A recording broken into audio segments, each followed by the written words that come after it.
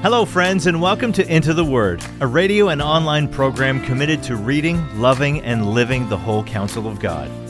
Lord willing, our intention is to go verse by verse and chapter by chapter through the entire Bible. Here to continue that journey is our Bible teacher at Into the Word, Pastor Paul Carter. Your word is a lamp unto my feet. Hope you have your Bible open in front of you today to John chapter 2.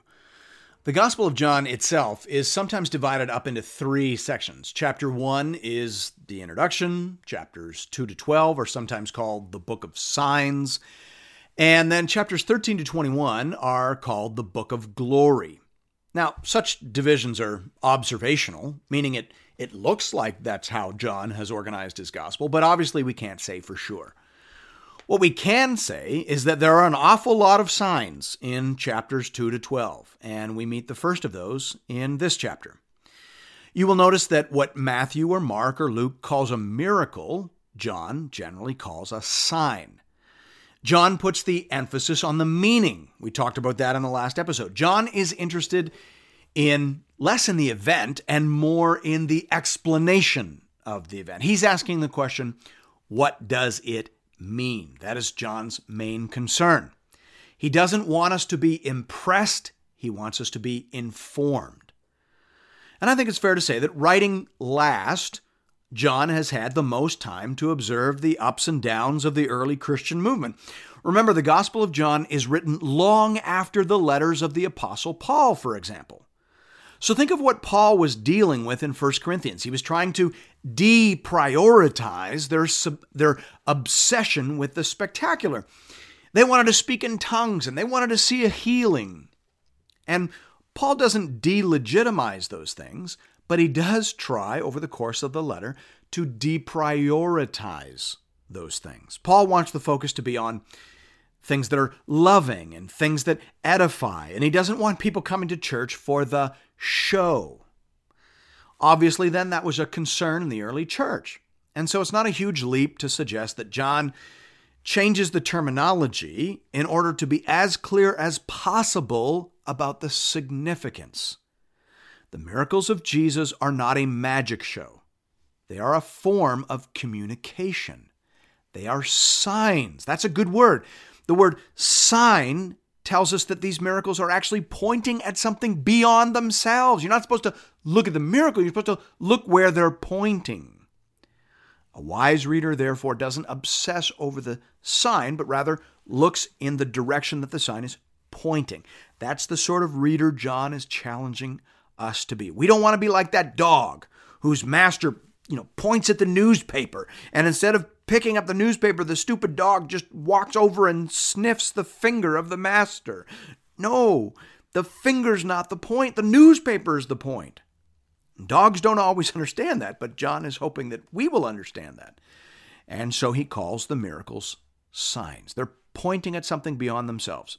And so we want to be asking over these next 11 chapters, what happened? Obviously, we want to know that. But then we want to ask, what does it mean? That's where John wants us to spend most of our time. The first three chapters within this second section, chapters 2, 3, and 4, all have to do with newness and replacement. C.H. Dodd says, for example, about these three chapters, the three chapters present the replacement of the old purifications by the wine of the kingdom of God, the old temple by the new in the risen Lord, an exposition of new birth for new creation, a contrast between the water of Jacob's well and the living water from Christ, and the worship of Jerusalem and Gerizim with worship in spirit and truth, closed quote. So we're talking about new things and better things. Thanks be to God. Hear now the word of the Lord beginning at verse 1. On the third day there was a wedding at Cana in Galilee, and the mother of Jesus was there. Now, the third day there refers to the third day after the last event narrated in John's story, which was, of course, the conversation between Jesus and Nathanael. So on the third day after that, there was a wedding in Cana of Galilee. Verse 2 says, Jesus also was invited to the wedding with his disciples. When the wine ran out, the mother of Jesus said to him, "They have no wine." And Jesus said to her, "Woman, "What does this have to do with me? My hour has not come." His mother said to the servants, "Do whatever he tells you." That's pretty good advice right there, right? Do whatever Jesus tells you. Now, the setting for this first miracle or first sign performed by Jesus is at a wedding. And that in itself, I think, is worth noticing. It tells us two things. Number one, it tells us that Jesus was pro-marriage. In Matthew 19, he grounds his understanding of marriage by reciting from Genesis 2. So even though Jesus himself did not marry, he was obviously a supporter of the institution, and he made no bones about the fact that his understanding of marriage was rooted in the Old Testament creation account. Now, secondly, it tells us that Jesus was not an ascetic. He went to parties, and to state the obvious, he was not an abstainer. Jesus was a fun guy. And apparently it got him into trouble. In Matthew 11, Jesus said, "For John," speaking about John the Baptist, "John came neither eating nor drinking, and they say, 'He is a demon.' The Son of Man came eating and drinking, and they say, 'Look at him, a glutton and a drunkard, a friend of tax collectors and sinners.' Yet wisdom is justified by her deeds." So Jesus is saying there that God was calling out to the Jewish community in a variety of forms. He sent an ascetic in John, and he sent a man of the people in Jesus, and yet the Jewish community by and large rejected them both. So it wasn't about the packaging. It was about the message. Some people won't hear it no matter how you dress it up. But for our purposes, it's enough to recognize that Jesus was not an ascetic. He did not treat the material world as if it were intrinsically evil. Food is not evil. Wine is not evil. Marriage is not evil. The problem isn't in those things. The problem is in us. Our hearts harbor evil, and therefore we can ruin and abuse beautiful things.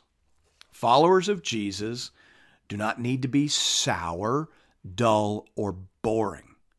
We should be lovers of people, lovers of marriage, lovers of love, and lovers of life because we follow Jesus. And the Son of Man came eating and drinking. There's something to think about probably right there. Now, the text makes it clear that Jesus didn't go to this wedding in order to stage a miracle.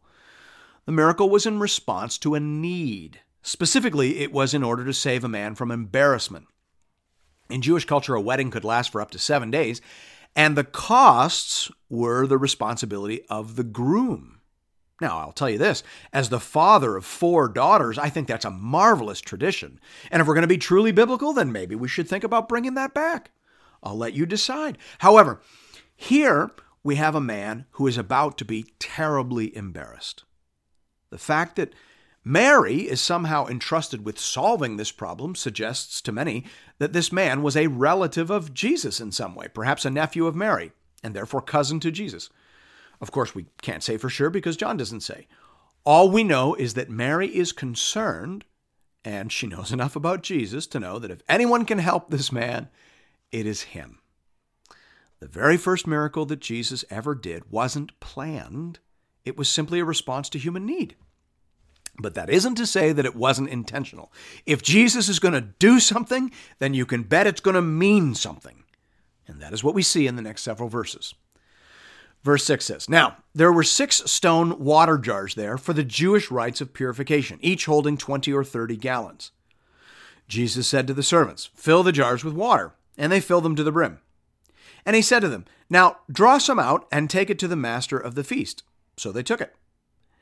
When the master of the feast tasted the water, now become wine, and did not know where it had come from, though the servants who had drawn the water knew, the master of the feast called the bridegroom and said to him, 'Everyone serves the good wine first, and when people have drunk freely, then the poor wine. But you've kept the good wine until now.' This, the first of his signs, Jesus did at Cana in Galilee, and manifested his glory, and his disciples believed in him." Now, as we've already said, John wants us to focus here on the meaning. And we've already hinted at that meaning when we discussed the theme of these first 3 chapters in the book of signs. All of the events and signs in this section have to do with the newness and superiority of Jesus, and so it is here, Jesus is saying that what he offers is better than what Judaism offers. Judaism offers you water for washing. What I offer is infinitely better. D.A. Carson says here, the water represents the old order of Jewish law and custom, which Jesus was to replace with something better. Jesus is better. Jesus is life and joy and hope and gladness. Jesus is the master of the Messianic feast. He makes bread in the desert, we'll get to that shortly, and he makes wine out of water. If he can do that, then truly he is the Savior of the world. Verse 12 says, after this he went down to Capernaum with his mother and his brothers and his disciples, and they stayed there for a few days. The Passover of the Jews was at hand, and Jesus went up to Jerusalem.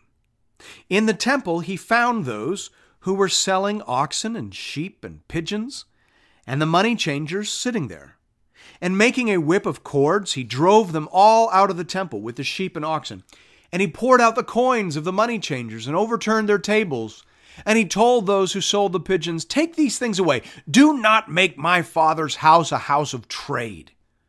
His disciples remembered that it was written, zeal for your house will consume me. Now, perhaps you know that the Synoptic Gospels, remember that's Matthew, Mark, and Luke, the Synoptic Gospels speak of a temple cleansing at the end of Jesus' ministry. And so some scholars say that John has told this story out of order, out of sequence, for some sort of thematic reason. But I don't think that's the most natural reading of the text. And there is certainly no reason why Jesus couldn't have done this twice. And there are certain differences between the two accounts. For example, there's no mention of a whip in the version of the story that takes place in the last week of Jesus' life. So I think it is best to think of two occasions rather than one.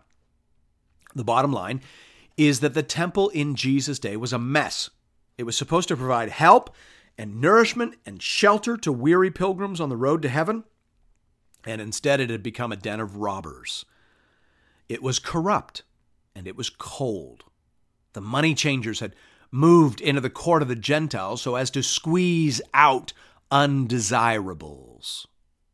Far from being a help to weary travelers, the temple was now a hindrance to true religion.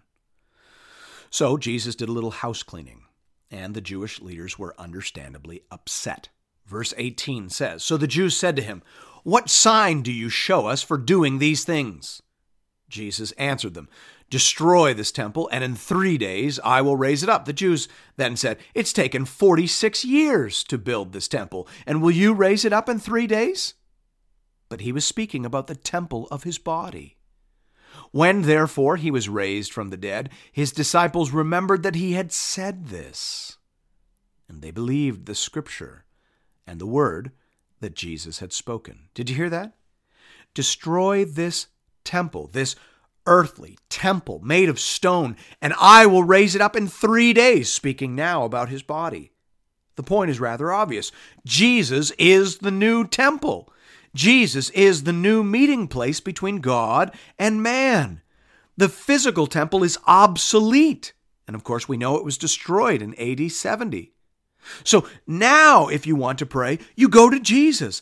Now, if you need an audience with God the Father, you go to Jesus. Now, if you need atonement, covering, and mercy for sin, you go to Jesus.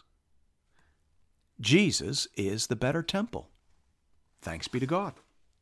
Verse 23. Now, when he was in Jerusalem at the Passover feast, many believed in his name when they saw the signs that he was doing. But Jesus, on his part, did not entrust himself to them, because he knew all people, and needed no one to bear witness about man, for he himself knew what was in man. Now, we're pretty much out of time here, but let me say two things. First of all, notice that Jesus was reserved about validating the faith of people who were responding to his signs. Miracles always draw a crowd, but they do not always build a church.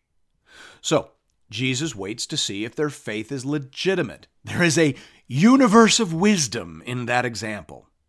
Secondly, notice that John says that Jesus knew what was in a man, and that is pretty much a claim to divinity. The Old Testament is very clear that only God knows what is in a man. Jeremiah 17:9, for example, says, "The heart is deceitful above all things and desperately wicked. Who can know it?" Well, here's the answer. It keeps coming in Jeremiah 17:9. I, the Lord, I'm the one. I, the Lord, I know what's in a man. I, the Lord, search the heart. I, the Lord, test the mind. So Jeremiah says, only God knows the heart of a man. And here John says that Jesus knows the heart of a man. So if Jesus knows what only God can know, then Jesus must be God. Remember what C.K. Barrett said. I mentioned it during the last episode. The deeds and words of Jesus are the deeds and words of God. That's what this book is all about. Thanks be to God. And thank you, friends, for listening to another episode of Into the Word.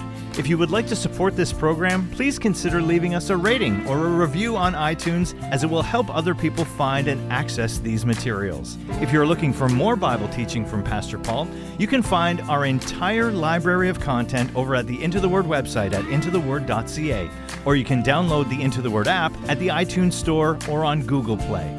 If you'd like to contribute to this listener-supported program, just go to the website and click the Give bar in the top right-hand corner. You can also contribute through the Into the Word app. We hope to connect with you again really soon right here for another episode of Into the Word.